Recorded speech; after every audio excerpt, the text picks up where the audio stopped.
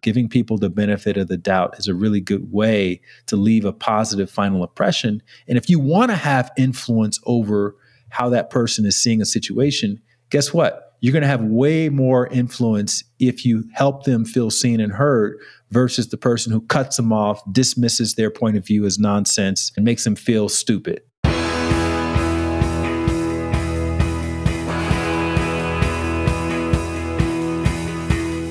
Welcome to The One You Feed. Throughout time, great thinkers have recognized the importance of the thoughts we have. Quotes like garbage in, garbage out, or you are what you think ring true. And yet, for many of us, our thoughts don't strengthen or empower us. We tend toward negativity, self-pity, jealousy, or fear. We see what we don't have instead of what we do.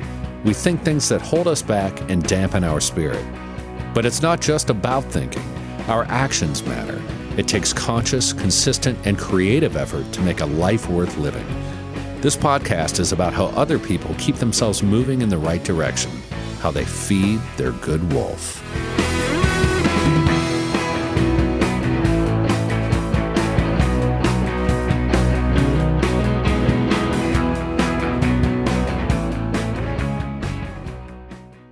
This is your moment, your time to shine, your comeback. You're ready for the next step in your career, and you want an education employers respect. So you're not just going back to school, you're coming back with Purdue Global. Backed by Purdue University, one of the nation's most respected public universities, Purdue Global is built for people who bring their life experience into the online classroom. Purdue Global, Purdue's online university for working adults. Start your comeback today at purdueglobal.edu. Thanks for joining us. Our guest on this episode is Light Watkins. He has been a meditation teacher and spiritual teacher for more than 20 years. He's the author of The Inner Gym, Bliss More, and Knowing Where to Look, and also hosts a weekly podcast called The Light Watkins Show. Today, Eric and Light discuss his book, Travel Light, Spiritual Minimalism to Live a More Fulfilled Life. Hi, Light. Welcome to the show. Thanks, man. Good to be here. Yeah, we're going to be discussing your book, Travel Light, Spiritual Minimalism to Live a More Fulfilled Life, and whatever other topics come up. But we'll start like we always do with the parable. And in the parable, there's a grandparent who's talking with their grandchild, and they say, in life, there are two wolves inside of us that are always at battle. One is a good wolf, which represents things like kindness and bravery and love. And the other is a bad wolf, which represents things like greed and hatred and fear. And the grandchild stops, and they think about it for a second. They look up at their grandparent and they say, well, which one wins? And the grandparent says, the one you feed. So I'd like to start off by asking you what that parable means to you in your life and in the work that you do. Well, I've been writing a lot about this idea of following your heart voice, which is how I identify the voice of your spirit. And obviously, there are a lot of other voices in our awareness. There's the voice of fear. There's the voice of our past traumas. There's the voice of our parents, teachers, coaches, preachers, neighbors, news, cultural indoctrination, all of these voices. And what I encourage my followers and my readers to do is to split test which one is the voice of their spirit, because that's the one that's going to encourage you to do the right thing when you don't feel like it. That's the one that's going to cheer you on when you want to give up. That's the one that's going to want to make you more compassionate, more generous, more empathetic, etc. And if you follow that voice enough times, then that's how you turn the volume up. So it's not just a still, small voice, but it can actually become a loud, annoying voice. So it's kind of like that good wolf, it's right in your ear and it's louder than the bad wolf. And if you can hear it and experience it in that way, it's easier to follow the good voice.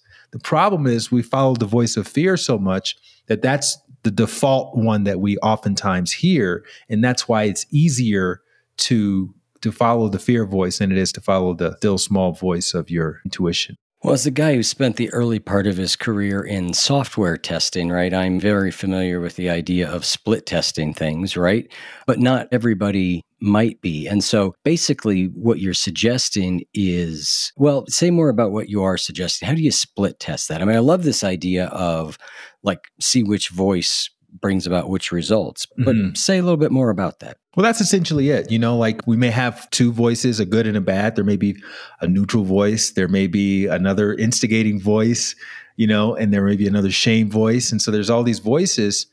And if we want to turn up the volume on the one that we feel supports us the most and that leads to the result that we want the most, which I'm assuming is we want to feel like the most authentic version of ourselves. We want to feel the most expansive. We want to feel the most creative. We want to be able to tell the best stories, right? I think about it not in terms of what's happening right now, because I get that what is happening right now could be very chaotic and there are lots of things that need to happen, right?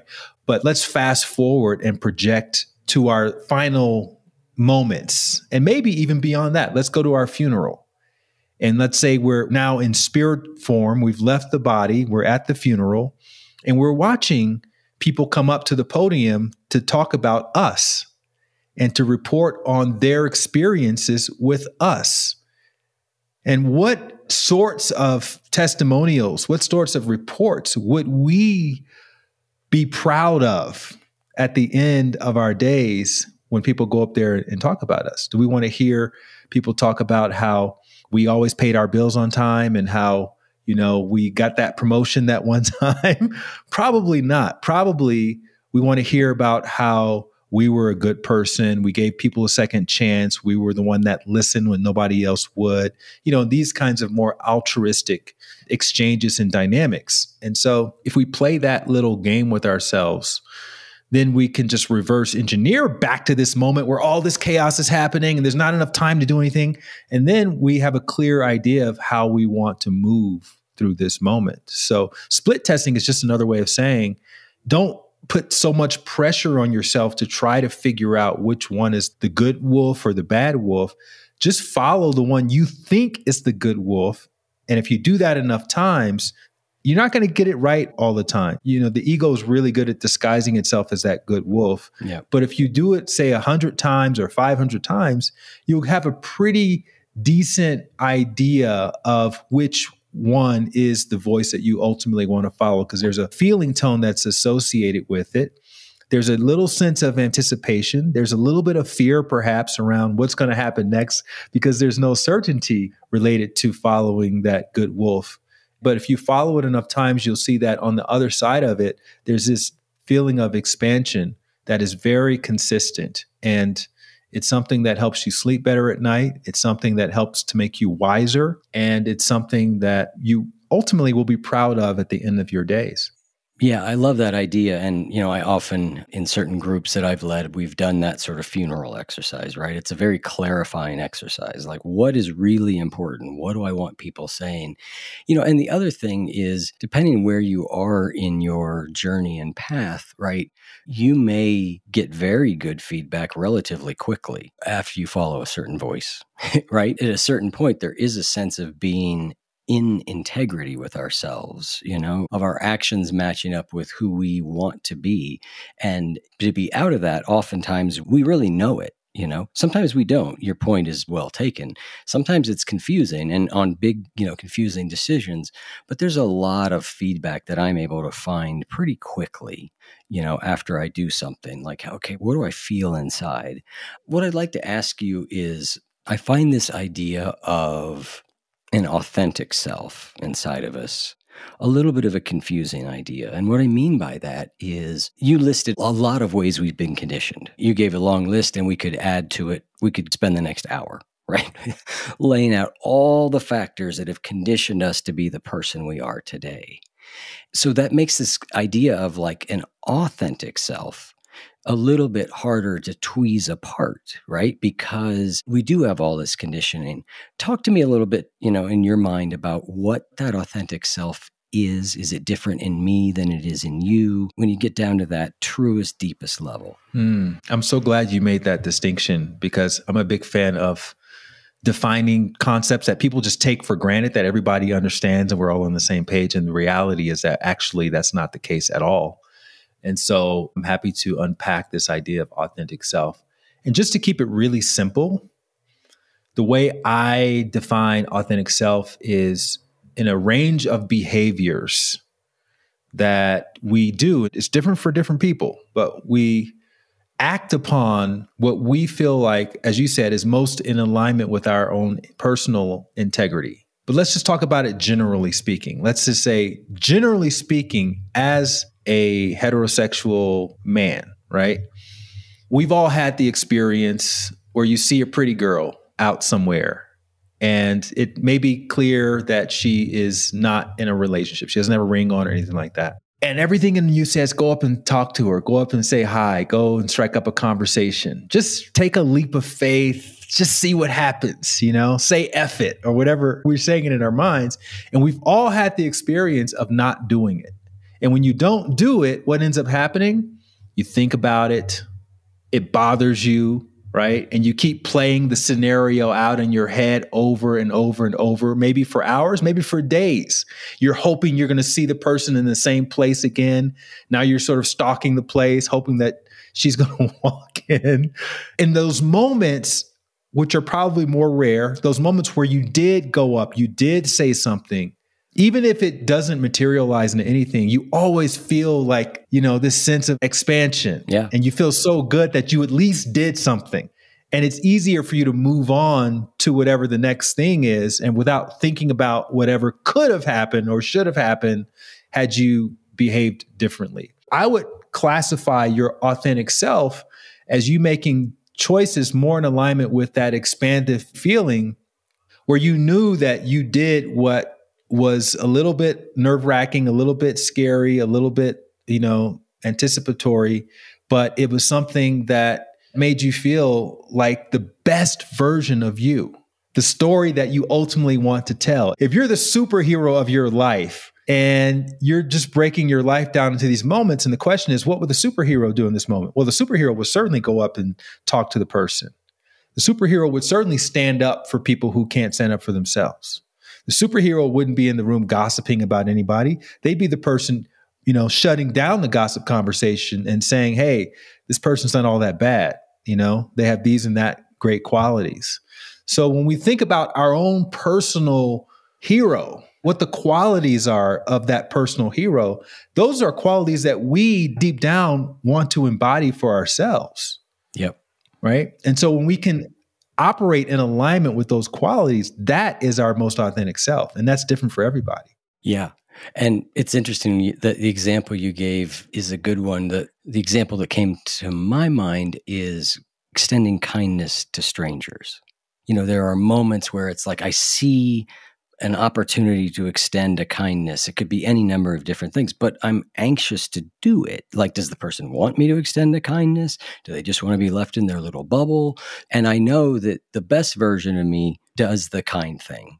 And if it isn't received well, then it isn't received well. But I know that I was acting from the part of me that knows that that's something I really value, right? Is to try and be kind to everyone. And so I think, we all have this sense of expansiveness. And I love that idea. I've often thought about just that very idea, expansion versus contraction, as a really good guide for how to make decisions and how to orient. Does this feel like it makes me a bigger, more open, better version of myself, or do I feel like this closes me down and causes me to contract? And for me, that's almost been the best way of thinking of certain things, is in that sense of expansion versus contraction. And I think when you look at it that way, with feeling tone, as opposed to even semantics and trying to come up with language for it, just see how you feel. How does it make you feel? Does it make you feel a little bit more expansive, or does it make you feel like a smaller version of yourself? And if you just follow those expansive feelings, just like with eating French fries or donuts. Look, I love French fries. There's a time and place for a donut, but absolutely, if you eat these things all the time, because the idea of it makes you feel expansive in the moment, but then 20 minutes later, you feel shitty. That's an indication that this is not taking you in the direction of your most authentic self.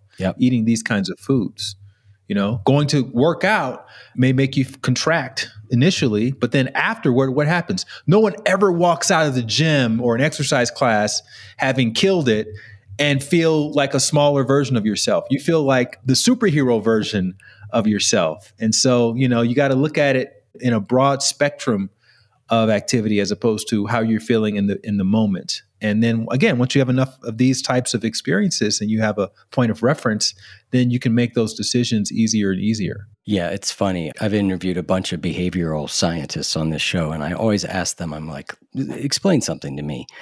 Every single time I have ever worked out, and it's thousands and thousands and thousands of times, right? I'm not a young person, right? Every single time I have left going, I'm so glad I did that. You would think I would run to work out every single time, and yet it's still difficult. No one has ever really satisfactorily been able to answer why that is. I think it just has something to do with an inbuilt wiring to conserve energy as a living being. I think we just have some degree of that. But it's funny, I could have that kind of track record, 100% success, and still have to talk myself into it. I mean, but look, let's expound on that further. Let's say you're looking at doing Navy SEAL training, but then you're like, there's no way. I just don't want that sort of stress in my life. Right. But you know that after you get through Hell Week and all that crazy stuff, you're going to feel like a freaking super machine. Yep. Right. Even though you know it's going to take you to the brink of your potential. And so we all kind of have that. It's just a matter of to what degree do we feel it, and challenging ourselves. But we know that getting to the other side of that challenge is going to feel amazing. But, it's just a matter of, okay, what sort of challenge do I want today? And, maybe working out presents what seems to be a very steep obstacle for us. But we know that once we get to the other side of that obstacle, it's going to feel great. But do we want to take on that level of obstacle that day? Or maybe there's a smaller obstacle that we're satisfied with, because we know that it's not going to stop. It's going to just be the same thing the next day and the next day and the day after that, et cetera. There's an absolute art to getting that right. Not too much, not too little, sort of threading the needle on that.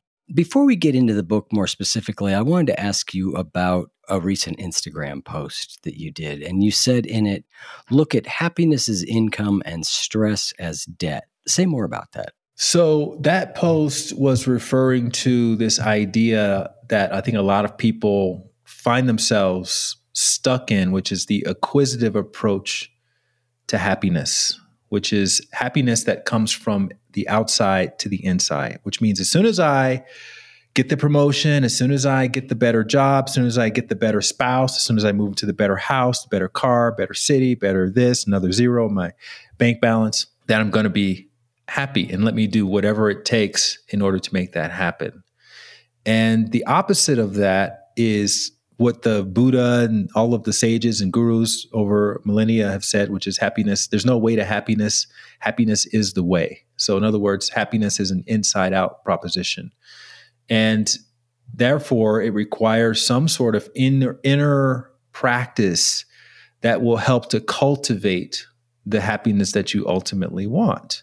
And now, science has backed this up, and the research has said that in American society, at least, beyond you having your basic needs met and you making a salary of like $75,000, making more money is not going to increase your baseline level of happiness, right? This doesn't mean that you can't be any happier than you were at $75,000. It just means that making more money is not the thing that's going to increase it. What will increase it, though, is having strong friendships. What will increase it is being of service, having a greater purpose in your life. And what's also been shown to increase the happiness is cultivating more of the chemicals that are responsible for happiness: serotonin, dopamine, oxytocin, et cetera. And the practices that can do that very effectively are gratitude and meditation. So the thing that stops us from feeling happier than we would be at that threshold, that $75,000 threshold, primarily is lack of those chemicals. And so what does the body do that prohibits us from feeling those chemicals? It reacts to demands, pressures, and changes of expectation. So that's another way of saying stress. It's experiencing stress. Stress depletes the body of serotonin, dopamine, and oxytocin.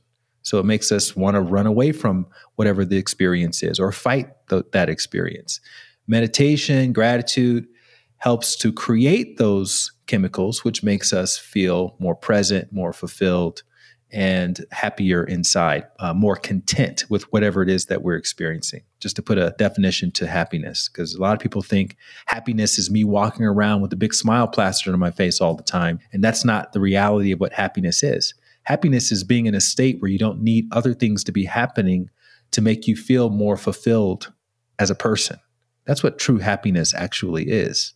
So when we can get the body addicted to those happy chemicals, then our body will respond by making us crave those experiences that are responsible for those happiness chemicals, which makes us wake up in the morning. You know how some people wake up, they can't wait to have their coffee, or, they can't wait to turn the television on, or they can't wait to start scrolling on social media.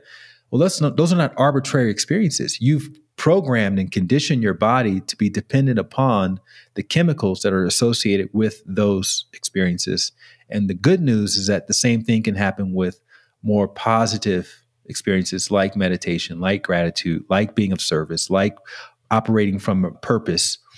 And so as you go throughout your day, your body is actually prompting you, hey, Eric, it's time to sit down and meditate. Or, hey, Eric, you haven't really thought about anything you're grateful for in a moment. What are you grateful for right now? And you start having these kinds of experiences from the inside out, and you feel yourself being more present and more fulfilled. And as a result, you're not sitting there thinking to yourself, oh, I'm very present right now. I'm very happy. I'm very fulfilled. No, you're just completely engaged in whatever the activity is. And as you're walking around, you're noticing things. You're noticing the birds. You're noticing the sounds. You're noticing the colors. You're noticing the breeze on your face. And when a demand is placed on you, you don't jump right into scarcity. Like, oh my God, I don't have time for this. No, you're able to be present with that and to be the person that stops and helps the old person across the street because you have the time. In fact, you're a time billionaire because that's what presence does. So it's not that you need to even be aware of that any of this is happening. It becomes who you are. And that's what that means. The more of those happiness chemicals you get, it's kind of like that's the true wealth that you're actually looking for. And the more stress you have, it takes away your ability to feel that. And that's why we want to start to see stress as a debt, as a liability, and not this thing that we need in order to find our edge or whatever it is that we're telling ourselves. As we drop into the book and this idea of spiritual minimalism, I want to talk about what you describe as one of the principles of that. And it's that the fewer options you have, the more freedom you have to make decisions and the more present you become. Say something about that, because we tend to want to maximize our optionality, right? We tend to want to give ourselves the widest range of options, right? Because then we can make the best choice. And we know there's a paradox of choice out there that if you have way too many options, you get overwhelmed. But even well short of that, I think you're talking about, short of that. So why is less options often more beneficial for us in a spiritual minimalism sense? You're referring to Principle 7 of spiritual minimalism, which is celebrate the freedom of choicelessness. So there are a few different seemingly contradicting truths in that statement, right? One truth is that having options is actually a good thing. Like if we have the option to be well versus the option to be sick, we're going to choose the option to be well. We want that option 100 times out of 100. And at the same time, let's say for whatever reason, we're not in a situation where we can be well. We don't have what it takes. We don't have the money. We don't have the resources. We're in a weird physical location where we can't get access to care, right? So then there is a freedom that is associated with that. And what that means is that we can either focus on what's not happening, which again yanks us out of the present moment, and it actually makes the body sicker. It doesn't heal the body to be in that mindset. Or we can accept where we are and what's happening, provided we've done everything we could. Right. And this is where we are. So we accept that now, just through sheer acceptance, we're able to anchor ourselves more in the present moment. And then it's through that present moment awareness that we're going to be able to see and detect and feel things that we would not have had access to otherwise. One of my spiritual teachers used to say, if you want to know what's going to happen tomorrow, then you better get present today, because the richest information about what's happening tomorrow is only found in the present moment right now. So otherwise, you have to use speculation and guesswork to try to figure out what's going to be happening tomorrow. So both of those things can be true. I like options, and I'm recognizing that I don't have a lot of options for whatever reason. And so I'm just going to do the best that I can right now. If you have time, I'll tell you a little story about that. Sure. I used to teach yoga back in the day. And I remember I had a yoga class. It was like at 10 o'clock in the mornings on, I think, Wednesdays and Fridays in Los Angeles. And I lived about 10 minutes drive from the yoga studio. And I had my commute time down to the minute. I left 15 minutes early. It would take me, 7 minutes, 8 minutes to drive there, park, go upstairs, go to the studio, set up my room. And I had to have an extra 5 or maybe 7 minutes to greet people as they were coming in. And I'd done this, hundreds of times. There was never any traffic. And one morning I get in my car and I'm right within the time frame that I always gave myself. And there was all this traffic on the main road going in the direction of the studio. So like any good LA driver, I zigzag my way down to the next street and I hit another pocket of traffic. And this is highly unusual. There's never traffic on one of those streets, much less both of those streets. So now I'm recognizing that I'm going to be late. And I hated being late, but there was nothing I can do about it. So I tried to breathe and calm myself down as I'm inching through this traffic. And then I finally get to the main intersection that crossed both of those streets. And if there was going to be anything causing this traffic, it would have been at this intersection. But I didn't see anything. I didn't see any construction. I didn't see any obstruction, no accident. There was no reason why there would have been traffic on those streets. And then eventually the traffic just kind of spontaneously cleared up. I arrive at the class 10 minutes late. I'm embarrassed, right? Because now I'm sending the message that it's okay to show up late to my class. And as I walk into the room, the actual room, I have flip-flops on and I feel all this crunching underneath my flip-flops. And I look down and there's a million shards of broken glass all over the floor. And I look up to the front wall, which is a wall of mirrors, probably about 10 feet tall. Each pane of mirror was about 3 feet, 4 feet wide.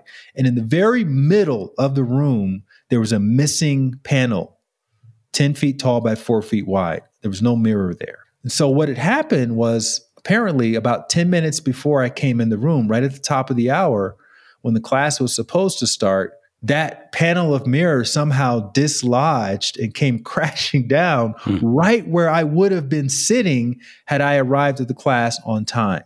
So evidently that phantom traffic jam that I was secretly cursing on my way there was actually saving me from having a very unlucky start to my day. And the reason I like that story is because it tells the flip side of the freedom of choicelessness, right? Which is when you're being rejected from something, when you're losing something and you think to yourself, oh my God, if only I had done X, Y, Z, if only I left earlier, if only I hadn't made friends with this person, if only I had put more money into it, then it would have worked out better. That's how we play it out in our minds without realizing that although the situation was bad, it could have been a lot worse. And I would have had a very unlucky start to my day had I gotten there when I wanted to get there. So the universe or nature, whatever you want to call it, was gifting me with a freedom of choicelessness. And after that happened, whenever I'm inconvenienced, it doesn't bother me anymore. When I miss a flight, when there's traffic, when someone's not texting me back as quickly as I think they should be, I think back to myself, phantom traffic jam, broken mirror. Okay, this is not what's meant to be happening. Now, again, it doesn't mean I'm sitting on my hands waiting for things to happen. I'm still doing everything I can do. But when the thing is not happening beyond that, then I have an easier time saying, you know what, this is fine. Let me keep focusing on what I can control and let go of what I can't.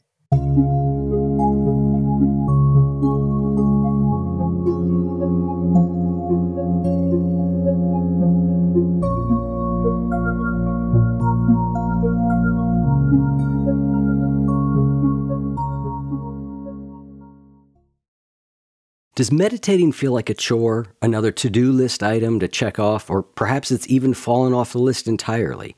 If you sense that meditating regularly would benefit you, but you struggle to find a sustainable place for it in your schedule, I can help. There are reasons people struggle with creating and maintaining a meditation practice, and it isn't because meditation isn't right for them. In my free guide, The Top 5 Reasons You Can't Seem to Stick with a Meditation Practice and How to Build One That Lasts, I teach you why it can be a struggle to build a meditation practice that lasts and the small fixes that can have a big impact when it comes to getting you where you want to be with meditating regularly. Go to oneyoufeed.net and sign up for this free guide right on our homepage. I'm Katya Adler, host of The Global Story. Over the last 25 years, I've covered conflicts in the Middle East, political and economic crises in Europe, drug cartels in Mexico. Now I'm covering the stories behind the news all over the world in conversation with those who break it. Join me Monday to Friday to find out what's happening, why, and what it all means. Follow The Global Story from the BBC wherever you listen to podcasts. This show is sponsored by BetterHelp. We all carry around different stressors, big and small. This can be really challenging to figure out. And when we try to deal with them on our own, when we keep them bottled up, it can start to affect us negatively. Therapy is a safe space to get things off your chest and to figure out how to work through whatever's weighing you down. If you're thinking of starting therapy, give BetterHelp a try. I recently had a few things I needed to talk about, and I signed up for BetterHelp again, and I choose it because it's convenient, it's flexible, and it works well with my schedule. Just fill out a brief questionnaire to get matched with a licensed therapist and switch therapist anytime for no additional charge. Get it off your chest with BetterHelp. Visit BetterHelp.com/feed today to get 10% off your first month. That's BetterHelp, HELP.com/feed. It's always seemed to me there are situations in which there's something I can do about this and I absolutely do it, or there's nothing I can do about it, so I let it go. And then there's all that middle ground where we're like, well, I don't quite know. I've got a job that I don't love. Do I accept that? Because by accepting it, I might start to like the job more and I'm not resisting it. It's that middle ground that's always so confusing. Mm-hmm. And like we talked about, there's an art to finding, what's the right response in what situation. Yeah. And I think one way to kind of navigate that is to, again, remind yourself of what are the most important things that you want people to say about you at the end of your life. And just narrow that down to like 3 things. I'm the person that gives people second chances. I'm the person that leaves the world more inspired. And let's say I leave places better than I found them. So that gives you a different point of focus in these moments where the outcome isn't what you think it should be. And therefore, you can now become more process oriented. And guess what? The value that you ultimately want from the experience is going to be found from the process of it versus from the outcome of it. So going back to our earlier example of, going through Hell Week as a Navy SEAL, sure, it's wonderful to say that you're a Navy SEAL, but let's say you had a hookup, Eric. Let's say you know somebody in the Navy who could just make you a Navy SEAL without you having to bother with Hell Week, right? Would anybody want that? No self-respecting person would want to have Navy SEAL status without going through all of the things that you have to go through, which is advertised as hellish. This is going to be hell to go through these things. But that's what makes you into the person. That's what gives the experience its inherent value. And so as a Navy SEAL, you're the kind of person that does things beyond the point where most people give up. You'll go through whatever you have to go through to make sure you protect your fellow SEALs. You're the kind of person that doesn't come up with excuses about why you can't make things happen. Instead, you find solutions. So when you put yourself through that experience, you actually become that person. And then 20, 30, 50 years later, when you look back, that's what you remember fondly. Yeah, I didn't give up. Right. And yes, I went beyond where most people would quit. And yes, I do protect people, just because I expect them to protect me, et cetera. And that becomes a part of who you are. And that shows up in everything you do. And you realize, yeah, it was the journey. It wasn't the destination that was the most valuable part of the whole experience. Yep. You touched on there one of the key elements of spiritual minimalism that you talk about. I find it just to be a good all-purpose intention in life, which is just to leave every place better than I found it. Like that just, to me, almost encompasses right, so much of what I value, because that could look 1,000 different ways based on what you mean by that and where you are and all that. It is a way of orienting towards all of your situations that I just have found to be, like I said, a good all-purpose intention. It's one of my fallbacks.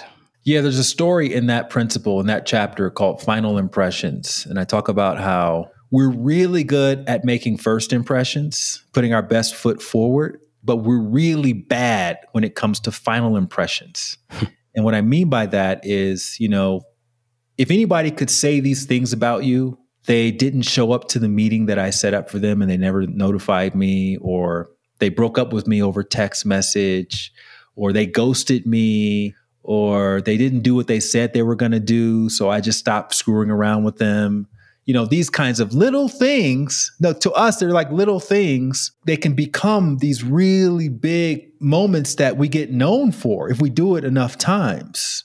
And, when people are gossiping, usually they're not gossiping about the first impression. They're gossiping about your final impression, how you left the situation, Yep. And then you start to hear the grapevine version of how you left this. It's never like what actually happened. It's the exaggerated version of what happened that you have to then give context for the rest of your life and have to explain for the rest of your life. And it could be distracting and people don't want to have anything to do with you because now it's blown up into this whole thing.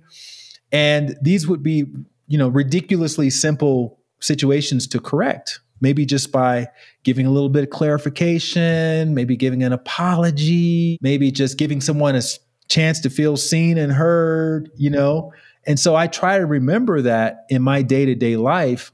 Everyone that I'm encountering, that's an opportunity for me to leave a positive final impression. And that could just be listening. That could just be acknowledging what someone just said or what they're going through. I've experienced this recently. I don't want to make this, time sensitive, but, there's some international conflicts that are happening right now, as they almost always are. There's something happening somewhere in the world. Yep. But, having these conversations, especially if you feel strongly about one side or the other side, is really easy to dismiss someone who doesn't agree with you. And I think that that's an opportunity from a spiritual minimalism point of view to help people feel as seen and as heard as you would like to feel. Even if you think they're wrong, even if you feel like they're misguided, they're not seeing the full thing. Well, guess what? They probably feel the same about you.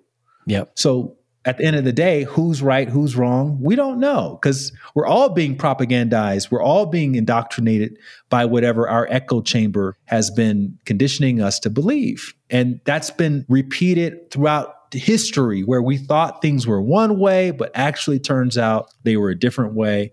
And so just exercising the benefit of the doubt, giving people the benefit of the doubt, is a really good way to leave a positive final impression. And if you want to have influence over how that person is seeing a situation, guess what? You're going to have way more influence if you help them feel seen and heard versus the person who cuts them off, dismisses their point of view as nonsense, and makes them feel stupid. And because nobody wants to feel those ways. So it's some very powerful work that we can be doing on a daily basis. And that's what that principle of spiritual minimalism, give what you want to receive, actually means. Yeah. So you kind of segued us into another of the principles we were sort of talking about, leaving every place better. But you've kind of named it here, which is, give what you want. You say, give what you want to receive. It doesn't matter how much or how little you have. If you want a friend, you must be friendly.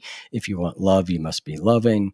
You've talked in the book about if the community that you want isn't there, start creating it. So talk a little bit more about this, give what you want to receive.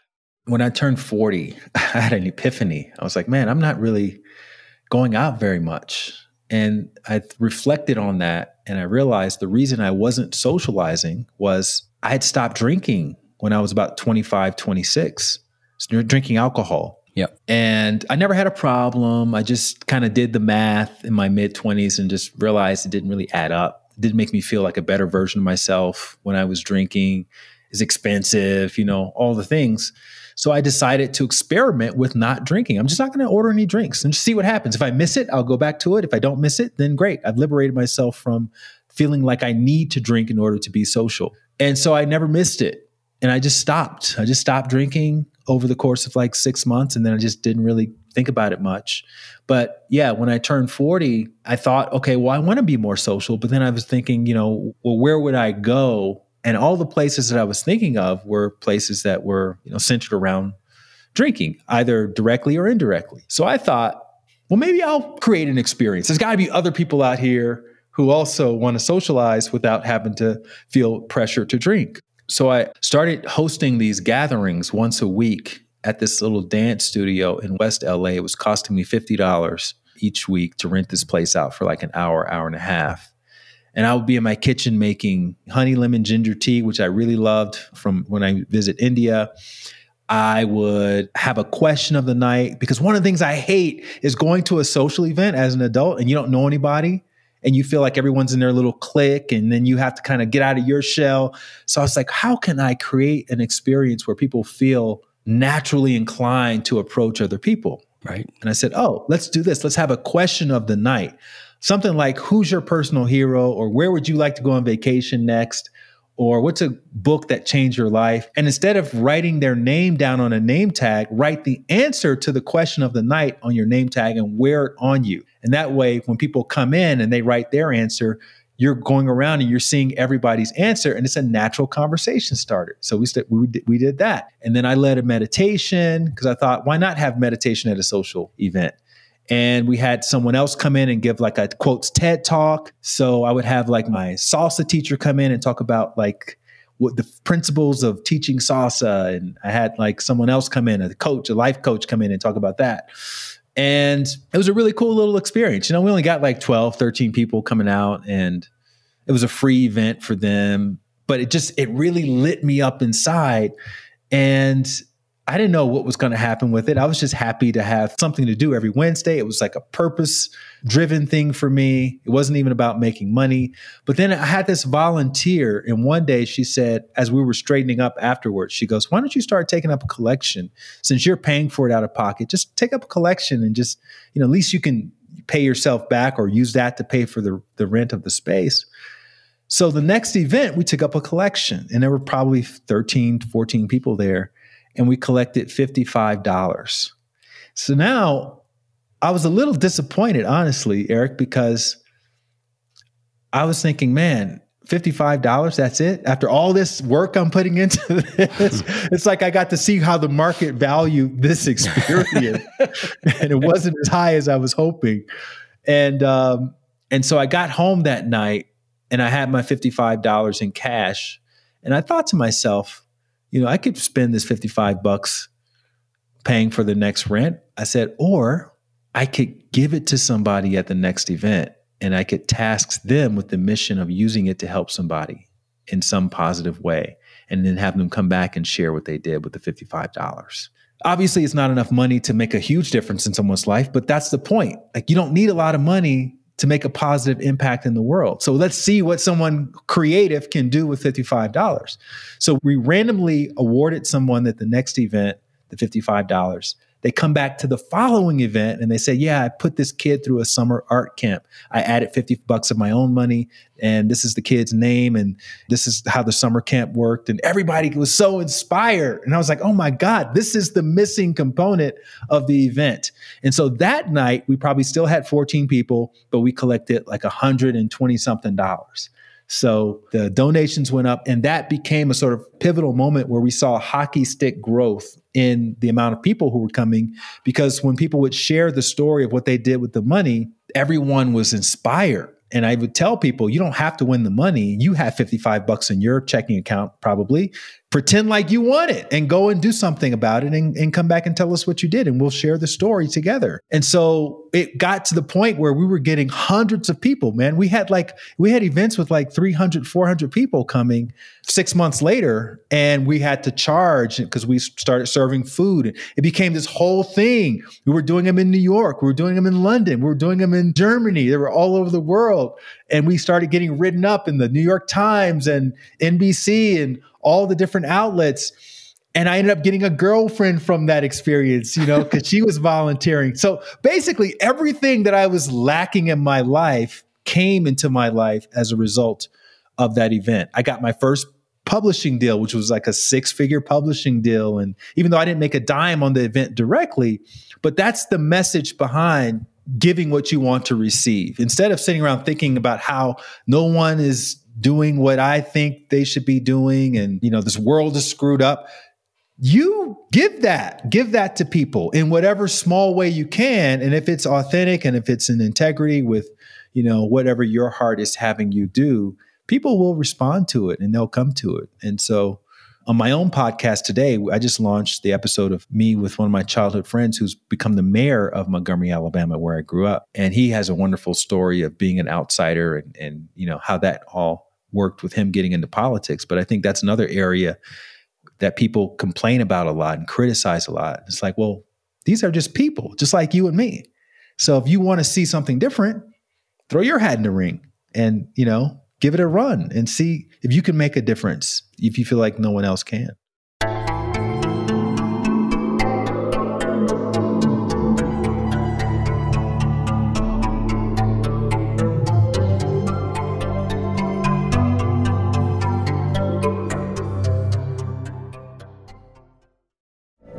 From BBC Radio 4, Britain's biggest paranormal podcast is going on a road trip. I thought in that moment, oh my God, we've summoned something from this board. This is Uncanny USA. He says, somebody's in the house, and I screamed. Listen to Uncanny USA wherever you get your BBC podcasts, if you dare.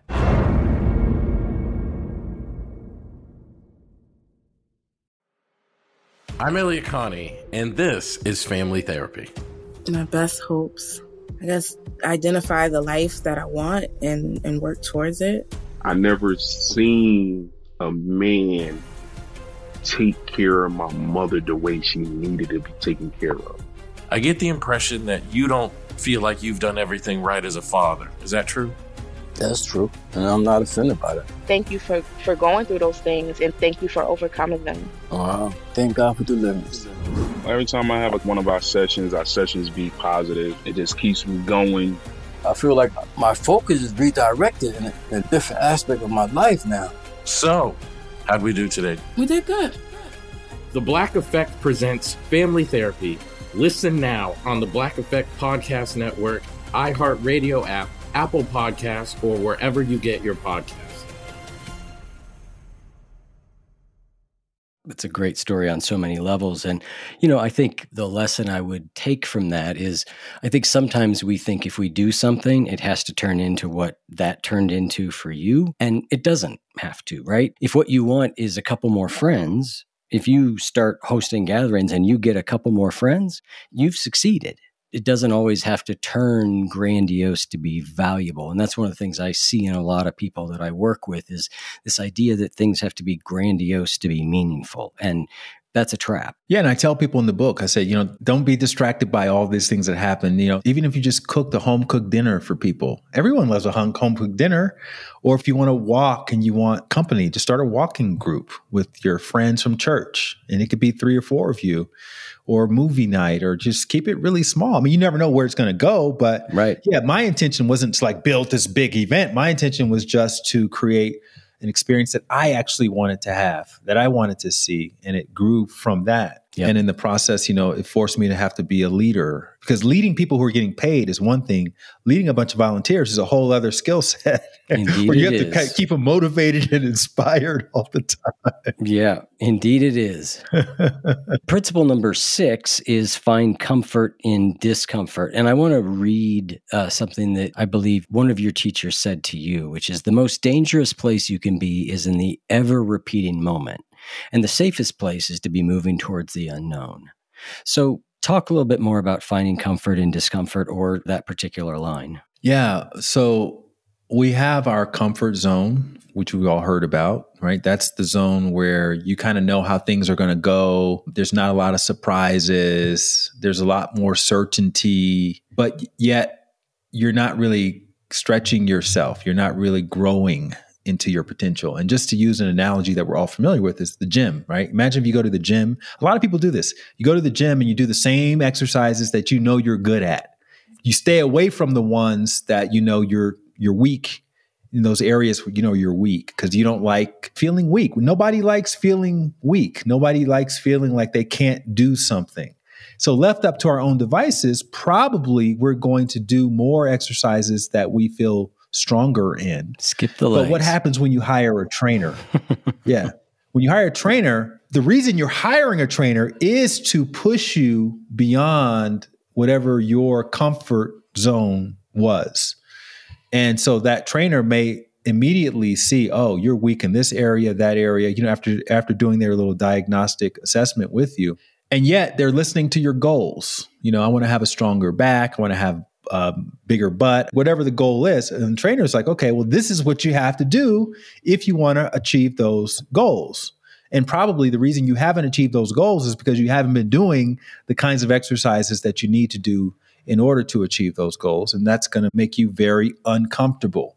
So the moment you start getting uncomfortable, now you're moving towards your growth zone. And the growth zone is almost always uncomfortable. So if we want to grow in whatever area of our life, then that means we have to start making friends with discomfort. And that's what finding comfort means in discomfort is that is an essential part of the process of getting stronger, accessing more of our potential, becoming the person that we ultimately want to be, et cetera, et cetera. It really is interesting. I think we hear that and we know that, get outside your comfort zone.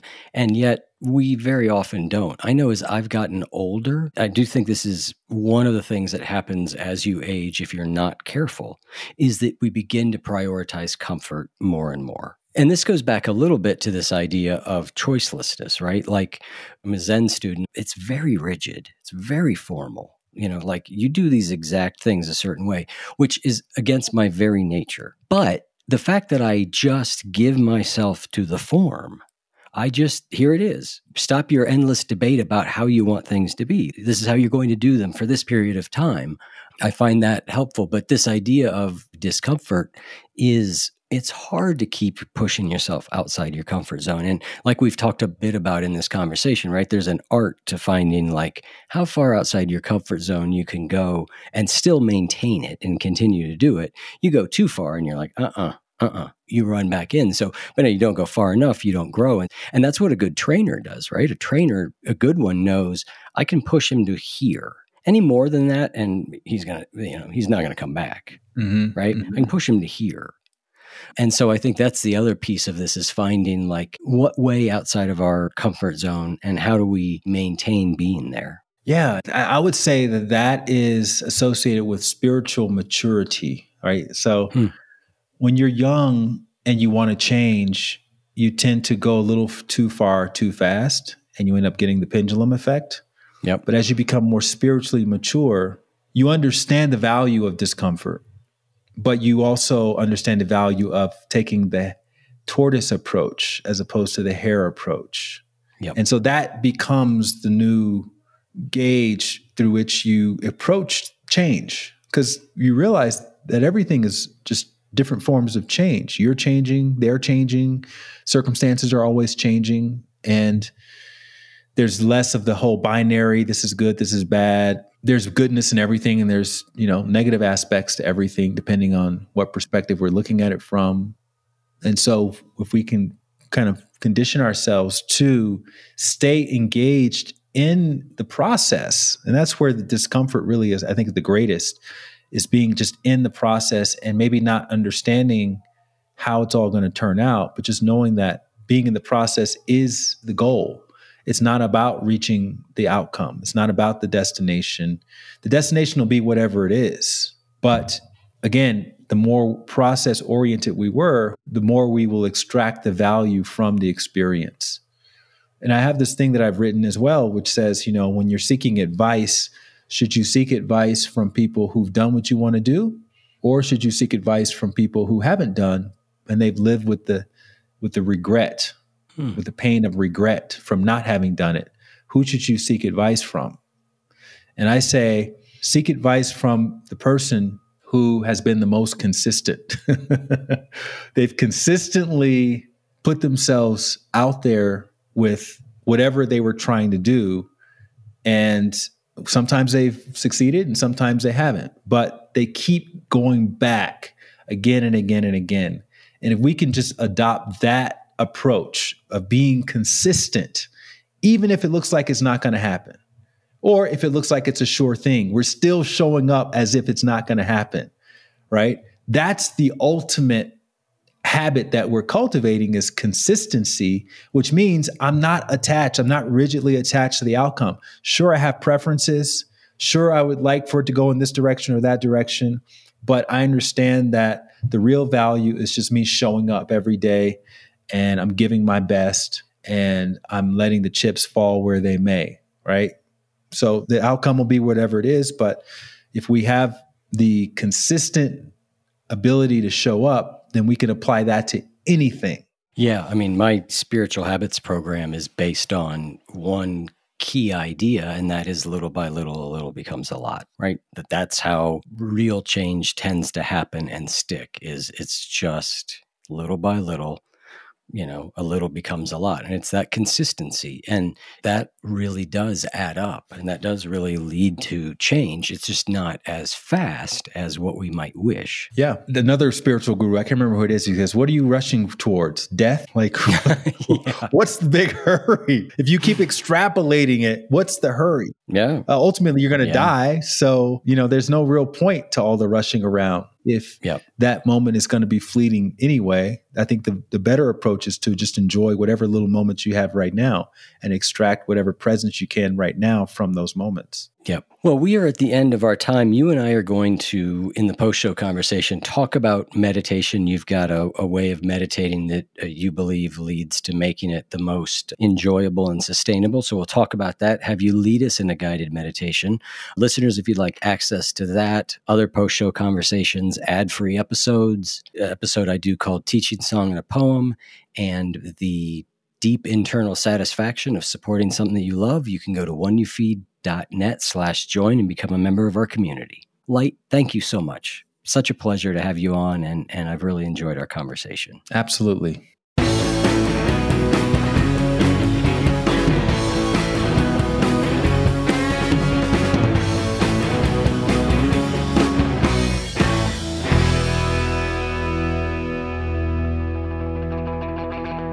If what you just heard was helpful to you, please consider making a monthly donation to support the One You Feed podcast. When you join our membership community with this monthly pledge, you get lots of exclusive members-only benefits. It's our way of saying thank you for your support. Now, we are so grateful for the members of our community. We wouldn't be able to do what we do without their support, and we don't take a single dollar for granted. To learn more, make a donation at any level, and become a member of the One You Feed community, go to oneyoufeed.net/join. The One You Feed podcast would like to sincerely thank our sponsors for supporting the show. I'm Katya Adler, host of The Global Story. Over the last 25 years, I've covered conflicts in the Middle East, political and economic crises in Europe, drug cartels in Mexico. Now I'm covering the stories behind the news all over the world in conversation with those who break it. Join me Monday to Friday to find out what's happening, why, and what it all means. Follow The Global Story from the BBC wherever you listen to podcasts.